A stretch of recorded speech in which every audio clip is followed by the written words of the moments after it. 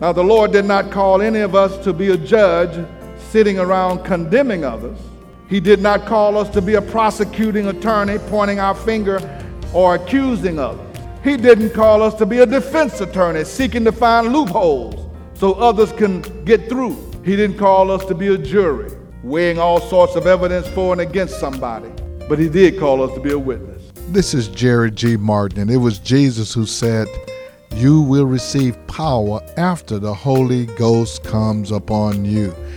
It was his desire that every believer will be his witness. This message today is designed to encourage the people of God to do and to be who God called you to be, and that is his witness. Now come and go with us as we continue to walk in the light of God's word. To be in the house of the Lord is good to be with the family of believers. I have a lot to cover this morning, so we want to get started. Would you grab a hold of your Bible or your phone or whatever you have your Bible on? Repeat after me. Say, all Scripture is God-breathed and is useful for my teaching, for my correction, for my rebuking, for my training in righteousness, so that I may be thoroughly equipped for every good work. As I'm stating that scripture, I'm just drawn to that last piece to say I will be equipped for every good work. Jesus Christ came and spent 3 years ministering, preaching, teaching, working miracles, and all of that. But one of the primary things he did was he chose disciples. At the first part of his ministry, he began to choose them one at a time. He says, I want you to follow me. Come follow me. As he got ready to leave, he knew that his time was coming to an end. He knew that his crucifixion was imminent. And I think, now that I'm thinking about this passage, Jesus was thinking, how am I going to get these disciples and these followers of mine, because he had more than 12, how am I going to get them to do the work of the ministry that I want them to do when I'm gone? How am I going to get them to do that? In other words, he was saying, how am I going to get these people to do more than just come to church?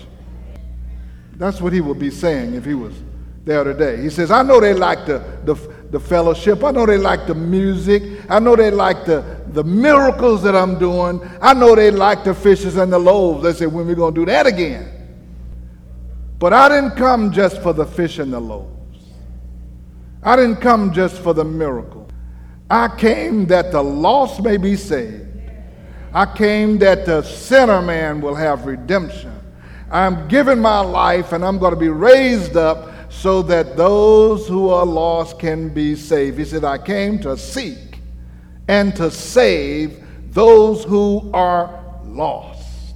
And when I look out on the landscape of the church today, we have become inept at accomplishing what God called us to do. He saved us for a purpose. We have more entertainment than evangelism.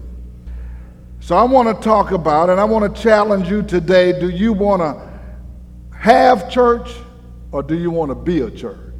There's a big difference from having church.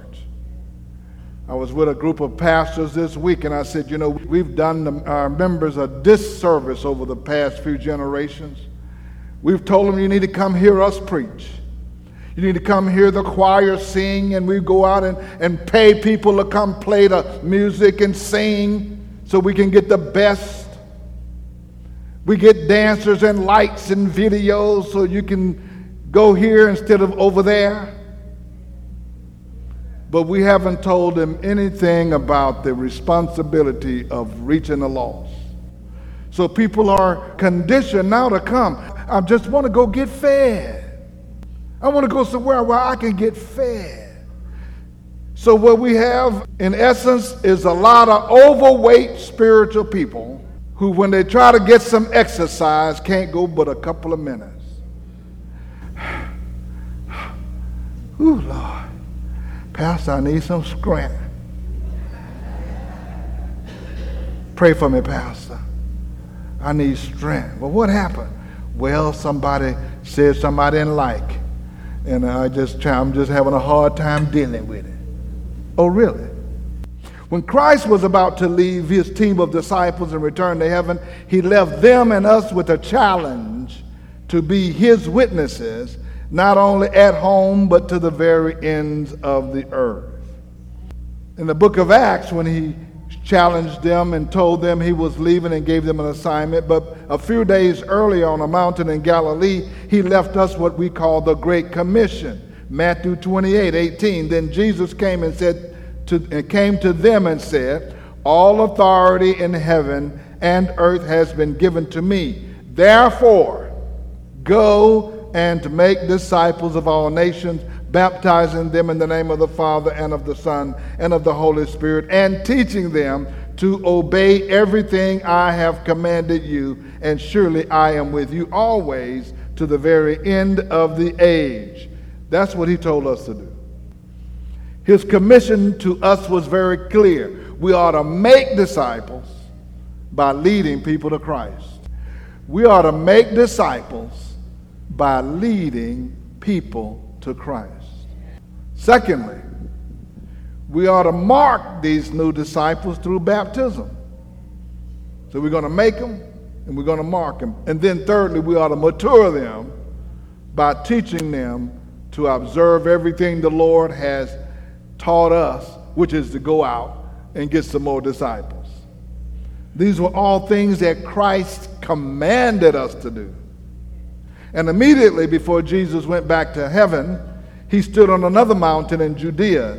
And it was there he reinforced the Great Commission by calling upon that small group of people to take his good news to the nations. Not just a few people. Take this message to the whole world. It is the basic belief of the Christian faith that we all are to be his witnesses to a lost and dying world. I heard a faint amen over here, and I heard somebody over here say, It's the basic belief of the Christian faith that we all are to be his witnesses to a lost and dying world around us. It's not the pastor's job just to preach and open the doors of the church. The call to evangelism, to sharing the good news of Christ, is one of the most basic callings of the New Testament. And in the book of Acts, chapter 1, verse 8, Jesus said this, but you will receive power. After he told his small group of believers to go up and wait for him in Jerusalem, you will receive power when the Holy Spirit comes on you, and you will be my witnesses in Jerusalem and in all Judea and Samaria and to the ends of the earth. So the first thing I want to share with you in this passage, I want to ask the question, who are the you? You can look at somebody else and say, it's you. You are the you.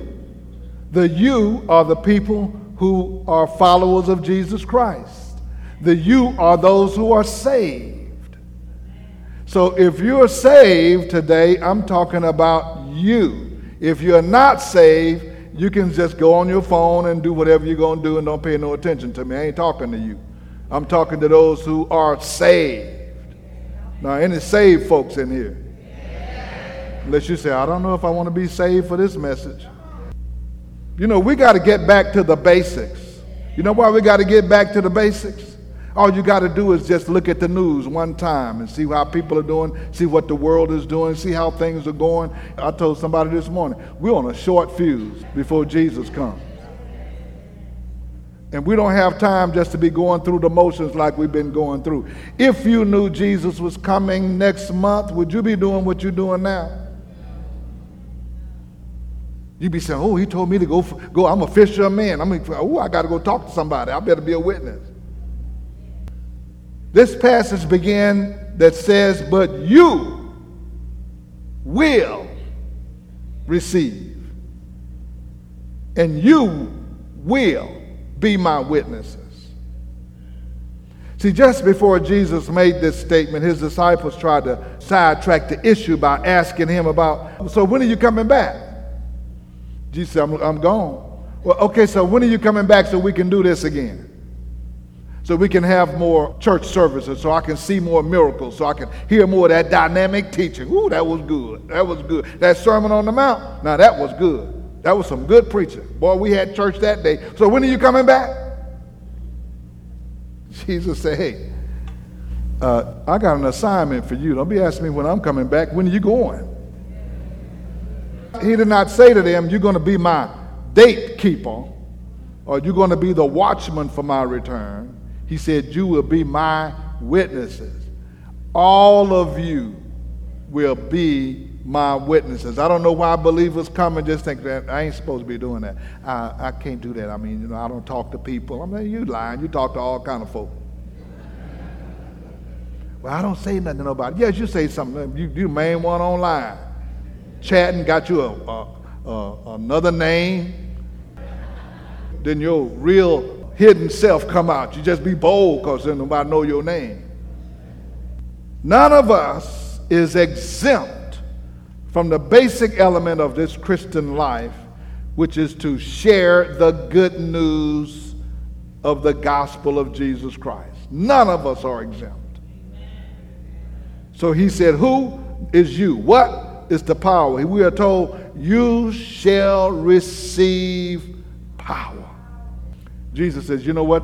These folks have been following me, and what they're going to need when I leave to do what I asked them to do, they're going to need some power. That is the greatest need of believers today, is to have power. We all need power to live the Christian life, and we're going to need power to share the good news of the Christian life. See, today we pride ourselves on our influence. You know, people call themselves, I'm an influencer now on social media, influencer. Which means you try to get somebody to follow you. That's right. Will you follow me? How many of y'all ask somebody to follow you? Be my friend. Follow me. Listen to what I got to say. You know how to witness. You just ain't witnessing for Jesus. You're witnessing for you. Follow me.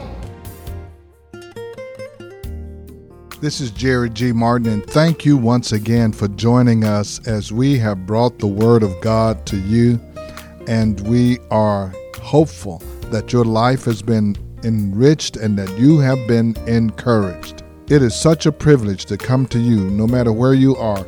You may be in your home or your automobile or your place of business.